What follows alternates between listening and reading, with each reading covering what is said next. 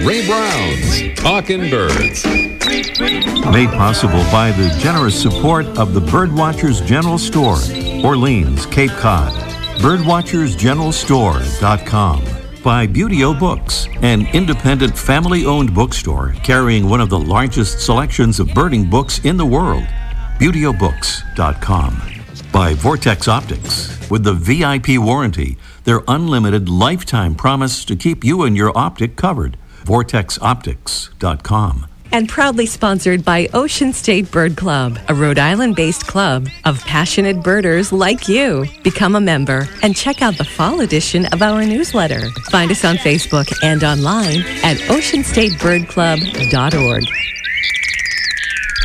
Good morning. Welcome to our show, number 810, during which we'll hear some sounds of the Nutcracker through a touch of seasonal music by Peter Ilyich Tchaikovsky, and in a sweet song by Nucifraga Colombiana, another kind of nutcracker. And then there's this familiar sound that reminds us to direct you to our holiday gift ideas page on our website. A lot of suggestions there about gifts for the birder or nature lover on your list. Even some ideas related to our initiative that we call Plurting, that's picking up litter while birding. It's the Holiday Gift Ideas button right there on our website, at the top of the page at talkingbirds.com. That's our Birds in the News theme.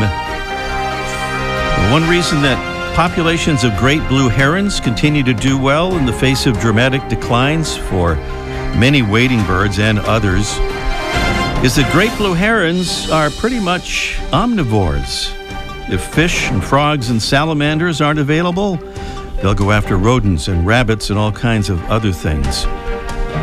But alligators? Story is out about a Florida wildlife photographer who captured the sight of a great blue heron swallowing a whole juvenile alligator. This is at a lake northwest of Orlando last Saturday. In case you wondered, it took the bird about a half an hour to gulp down the gator.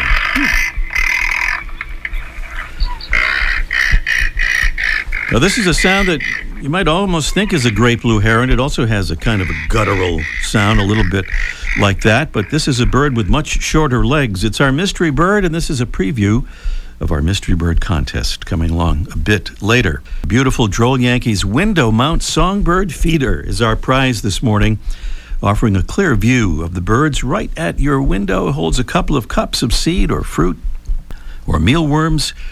The Droll Yankees window mount songbird feeder, our prize on the mystery bird contest, coming along just a little bit later on in this morning's show. And now,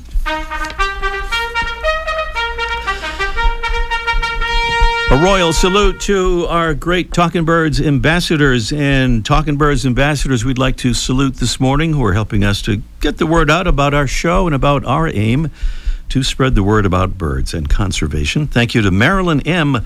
from Cleveland, Ohio. Thank you, Marilyn. And how about those Browns? Thank you to Kevin C. from Joliet, Illinois, who says our podcast has turned his Subaru into a listening center for all things birds while he and his girlfriend visit family on Sundays. He says she's being annoyed or becoming annoyed with his correct mystery bird answers, though.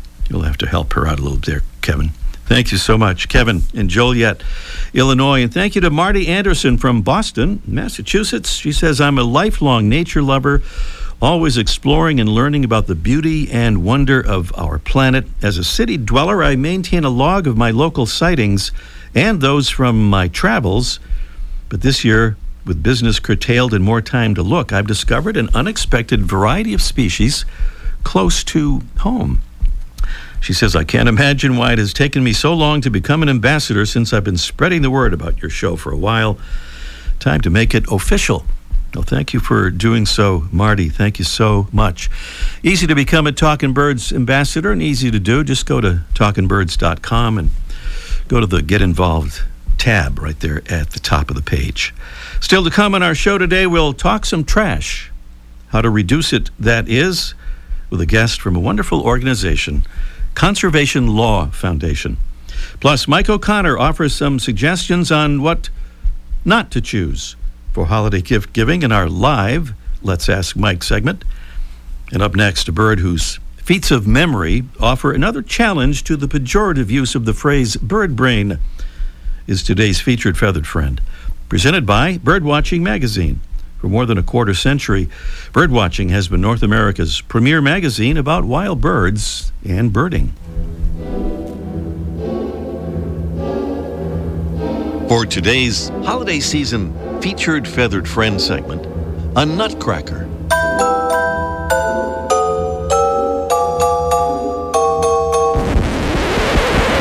No, not that nutcracker. This nutcracker.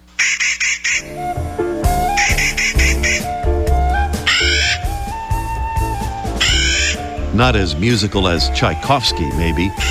But could Tchaikovsky hide thousands of seeds and remember where to find them? I doubt it. But the Clark's nutcracker can.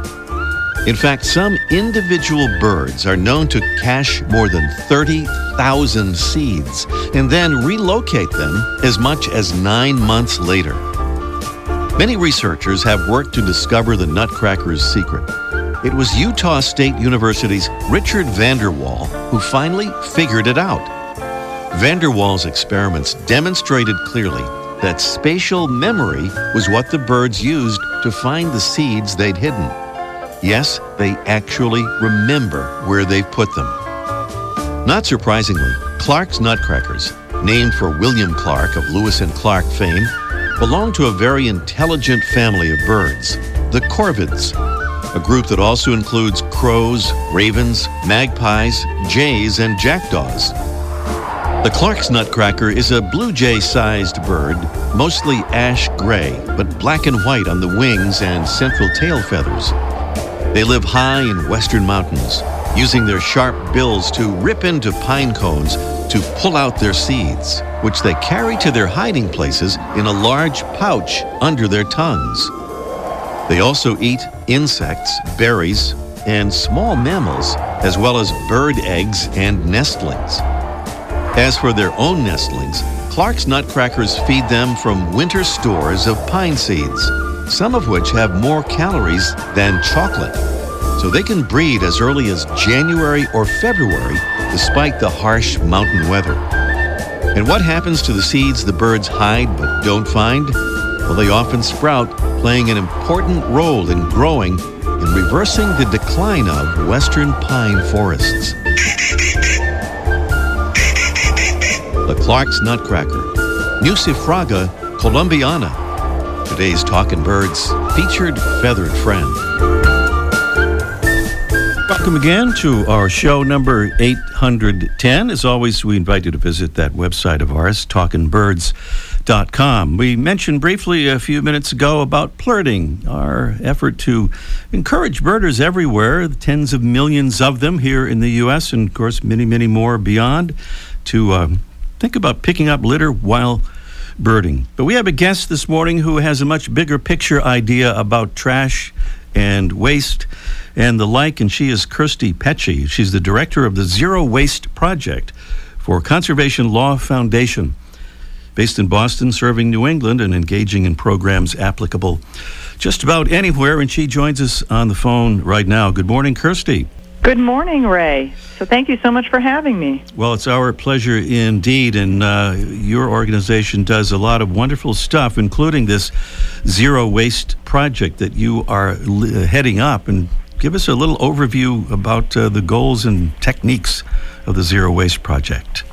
Absolutely. So I love waste work, and the reason I do, I call myself the trashy attorney, and the reason I do is because, as all of your plurters know, you can make a difference on this problem, and it's the small differences, like when you go out and are watching birds and picking up trash, but then also the bigger differences. We can change our system so that the producers who are making all of this single-use plastic waste, the cups and bottles that we're just using for a few minutes, that they can be responsible for those materials, and we can transition to reusable, refillable materials.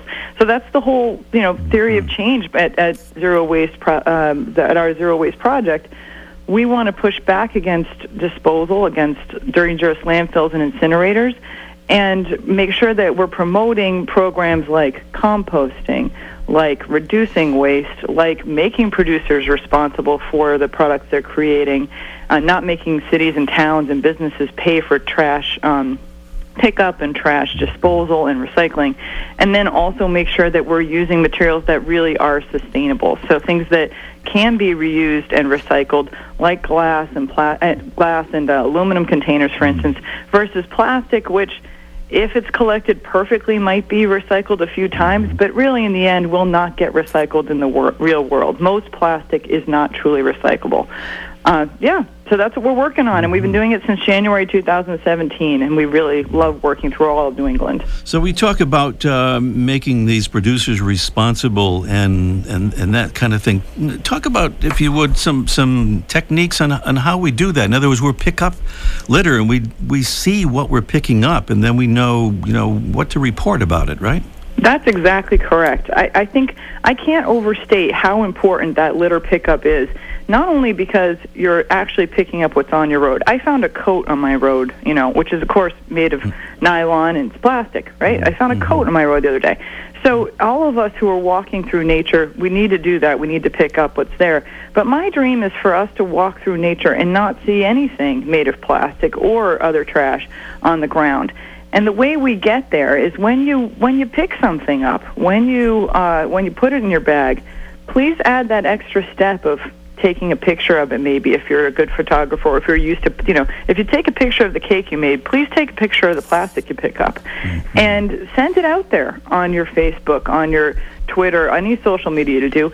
If you're not that guy, if you don't like social media, if you don't like taking pictures, call your local town official and say it's a problem, and tell them to promote the bigger solutions, which are bottle bills. If those bottles are worth a dime instead of a nickel, New Hampshire doesn't even have a bottle bill. Rhode Island doesn't have a bottle bill. The other states, most of them have it at a nickel in New England. We should be bringing it up to a dime so it's worth more. We should make sure all the containers included, like nips, those horrible little nip bottles that I'm sure you're all seeing out there. And if you tell your local officials and your state legislators, your rep and your senator, hey, we need a bottle bill, or there are bills coming up this next session called producer responsibility bills for packaging. And what that would mean is the folks who are making these materials are responsible for paying the cities and towns for the trash recycling or disposal. And as soon as they do that, instead of all this filmy plastic that can't be recycled and these other plastics that can't be recycled, they end up redesigning their packaging. So there's less packaging for them to pay for at the end life. There's more sustainable packaging, and then also reusable packaging, because that's how we used to do things, and there's no reason we can't do it again. So all this going on in New England and some really hopeful signs. Other places, too, are kind of getting on this bandwagon, if you can call it that. Seattle, San Francisco, and other places. Do you feel like there is a bandwagon effect going on with this kind of thing?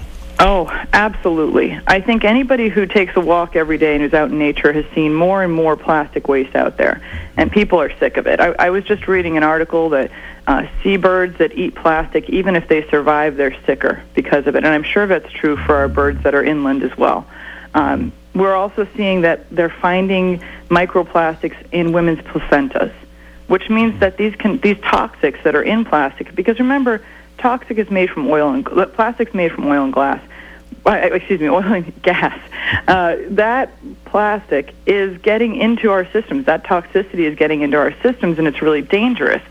And people are also, this is something that people may not be aware of, people are getting aware of, though, is that Coke and Pepsi and Nestle are the three biggest polluters in the world as far as these pickups go. If you pick up your trash and you start weighing it, you'll see that these bottles are going to be a large part of it, especially if you don't have a bottle bill in your town, in your state. So these plastic companies are purposely sending money out to maybe Keep America Beautiful and Keep Massachusetts Beautiful, and those organizations. Those are funded by Coke and the American Beverage Association. And what they're trying to do is prevent bigger solutions like bottle bills, like producer responsibility, but people are wising up. People are realizing these materials are not recyclable, and the cities and towns are paying for the litter pickup, and the cities and towns are paying a huge, astronomical increases for recycling now. We're seeing across New England. So this is happening in New England, but it's part of a larger movement that people are tired of finding Coke and Pepsi bottles on their beaches. And that's happening across the world. There's a great study on that. Break Free from Plastics did a big pickup, third year in a row. Coke and Pepsi and Nestle are the biggest polluters. So it definitely is regional and then international, and every bit you do to weigh your trash, to send pictures of your trash out, and to make calls about it will help towards those larger solutions, because this is a problem we can solve. It is, and such an enormous problem, and we certainly want to talk to you about it again after today, Kirsty. But in the time we have left here, I want to mention your blog. That's a seasonal blog here, and you have it listed for Thanksgiving, but certainly applying to the whole holiday season, about leftovers and what to do with them, and thinking about the waste that's involved there. Oh, yeah, right. I always make the joke that food scraps are low-hanging fruit. A lot of our waste costs are food scraps. It's about 20 to 33% of what we're throwing in our landfills and incinerators, and there's no need for it. And then on the other end of it, about 20% of our country now is food insecure, meaning that wasted food should be feeding somebody, right? So we're wasting a tremendous amount of food, probably 40% of what we produce across the country. A lot of it's ending up in our trash, as I said, 20 to 33%, and then we should be feeding people. So, yeah, the first thing to do is to try and buy smart. Make sure you're going to buy stuff that you're actually going to eat. The second thing, I think you said, Ray, when we were talking the other day, that you were part of the Clean Your Plate Club when you were a kid. You got to be part of that club again, most definitely. And then what we want to do is get food to people who need it, and barring that, we can also feed animals with it. And then you want to start composting and, getting your food in a pickup system if you live in a city or a suburban area. Drop-off pickup systems are cropping up everywhere across New England. I know Needham, Wellesley, they all have drop-offs. Hamilton, Wenham, town of Hamilton and North Shore actually just banned food scraps from their disposal. So you're not even allowed to put it in your trash anymore there. So that's where things are going, I think. That's where we're going. And of course, I've been eating a lot of pie over the Thanksgiving holiday to try and do my part. And now I'm hitting the Christmas cookies pretty hard, I have to admit. All right. And I want you to know I'm still a member of the Clean Plate Club. All right, Ray. Well, I can't wait until all of us can eat together and plurd together. But right now, I think it's really great that people are going out and plurding and being out in the world. And even if we're eating alone a lot more than we like to, we can keep these good intentions and good vibes going on all of this work. Mm-hmm. Kirsty Pecci is director of the Zero Waste Project for Conservation Law Foundation. Their most definitely worth visiting website is clf.org. She tweets at Kirsty Pecci, and those things are maybe hard to remember. We'll put them up on our website and our social media pages too, so you can follow along with that, and we'll certainly talk again. Kirsty, thank you so much, and happy holidays. Happy holidays. Thanks so much, Ray.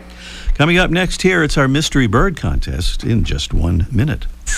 The flutter of a tail feather, the flash of a wing bar in mid-flight.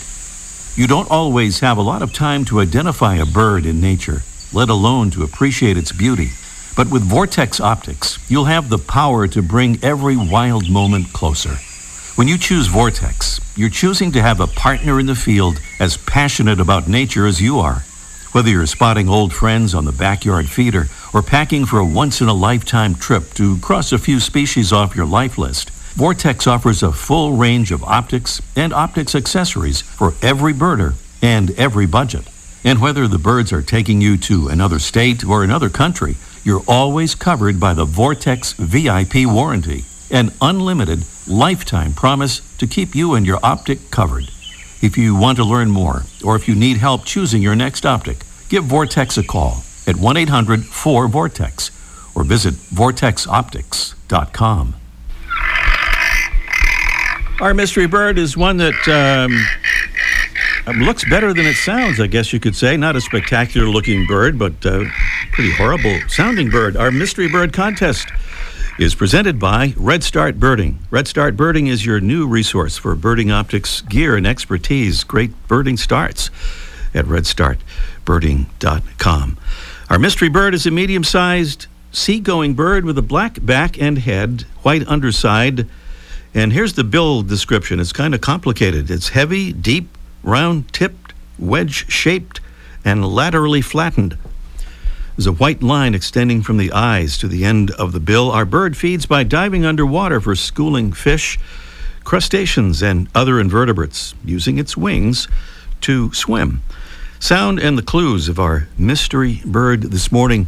Give us a call as soon as you can and tell us what it is, or just take a guess, because no correct answer means a drawing will determine our winner, so you can give not exactly the right answer and still have an excellent chance of winning our beautiful prize from Droll Yankees, makers of the world's best bird feeders. It's the window mount songbird feeder with the unique songbird and blueberries design and a clear view of the birds right at your window.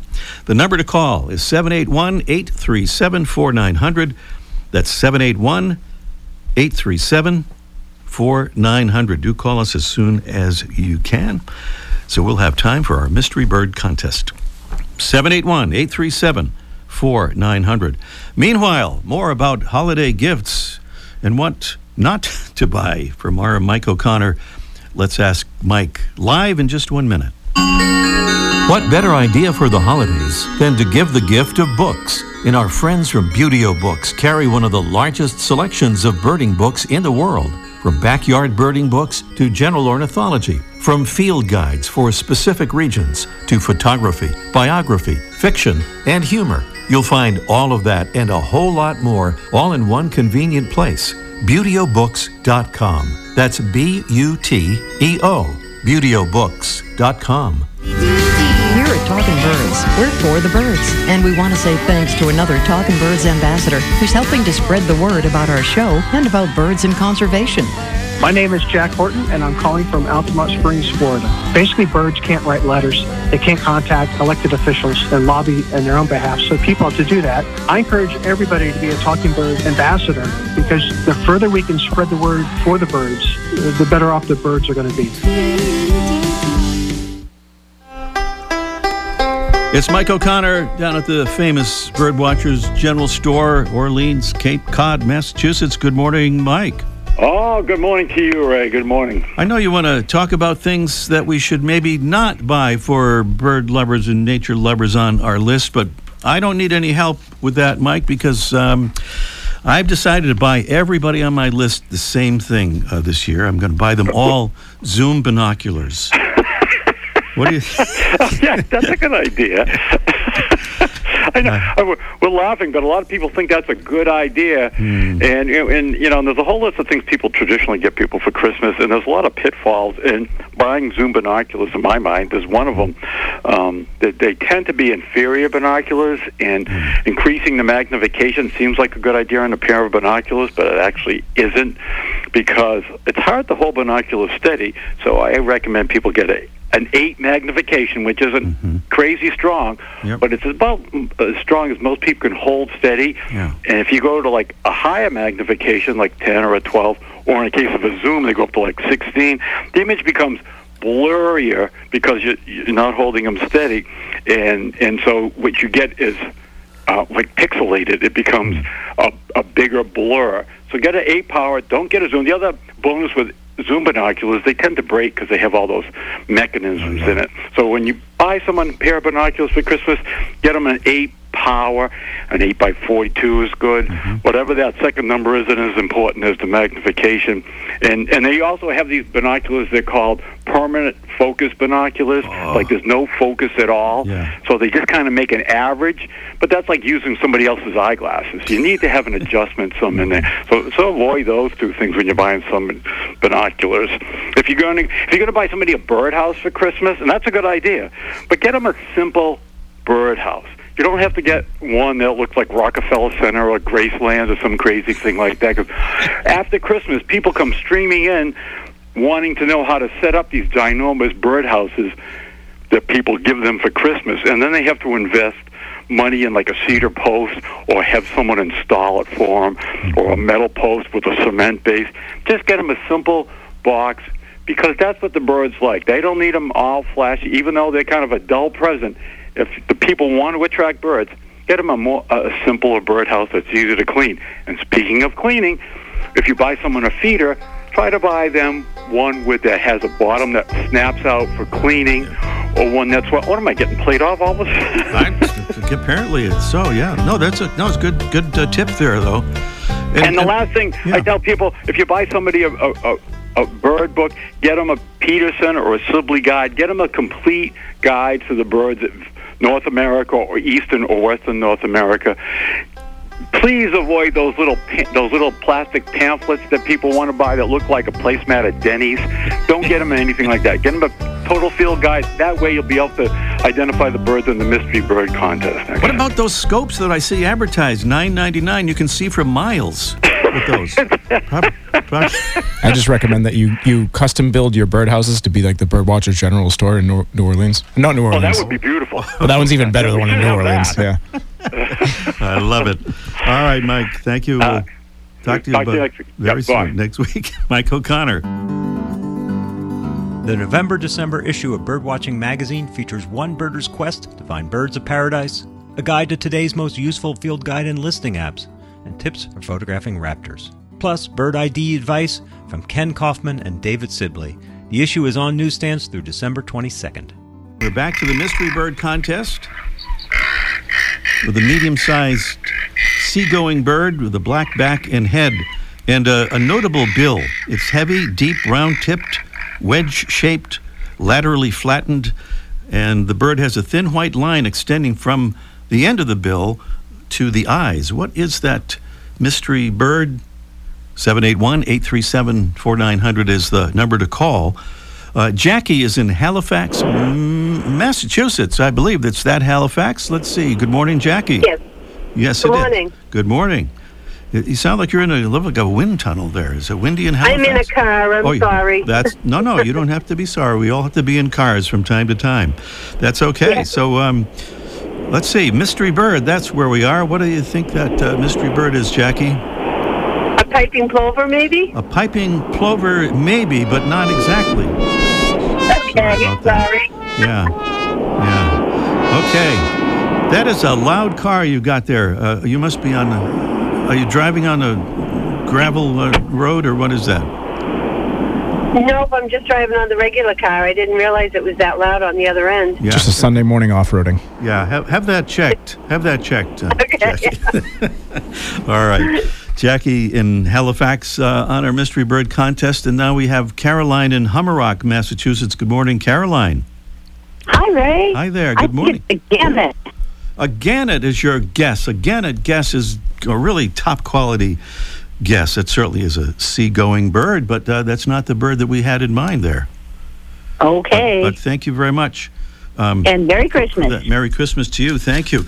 Just a reminder, by the way, while we have a second here, the great Kevin McGowan from the Cornell Lab of Ornithology will be with us next week to talk about the wonderful world of owls, which is also the name of a new online course that Kevin has devised, by which we can all learn a lot of cool stuff about some very cool birds. The Cornell Lab's Kevin McGowan right here on Talking Birds next week. We have Zeke from Marshfield. Zeke in Marshfield, Mass. Good morning, Zeke. Hi, how are you, Ray? I'm well, thank you. What do you say on the mystery bird, Zeke? I was thinking it might be a common mirror. Common mirror, that is really a good guess, but not exactly correct. Sorry about that, Zeke. We're going to have to... Thanks very much. Have a great holiday. Holiday to you. Happy holiday to you, Zeke. And we're going to have to flip the cards here and announce the identity of the bird. The razorbill. The razorbill was our mystery bird. We are just about out of time for our listeners of the Jewish faith. Happy Hanukkah, and we'll see you next week. Ray Brown's Talking Birds. Made possible by the generous support of the Birdwatchers General Store, Orleans, Cape Cod. Birdwatchersgeneralstore.com. By Buteo Books, an independent family-owned bookstore carrying one of the largest selections of birding books in the world. ButeoBooks.com. By Vortex Optics. With the VIP warranty, their unlimited lifetime promise to keep you and your optic covered. VortexOptics.com. And proudly sponsored by Ocean State Bird Club, a Rhode Island-based club of passionate birders like you. Become a member and check out the fall edition of our newsletter. Find us on Facebook and online at oceanstatebirdclub.org.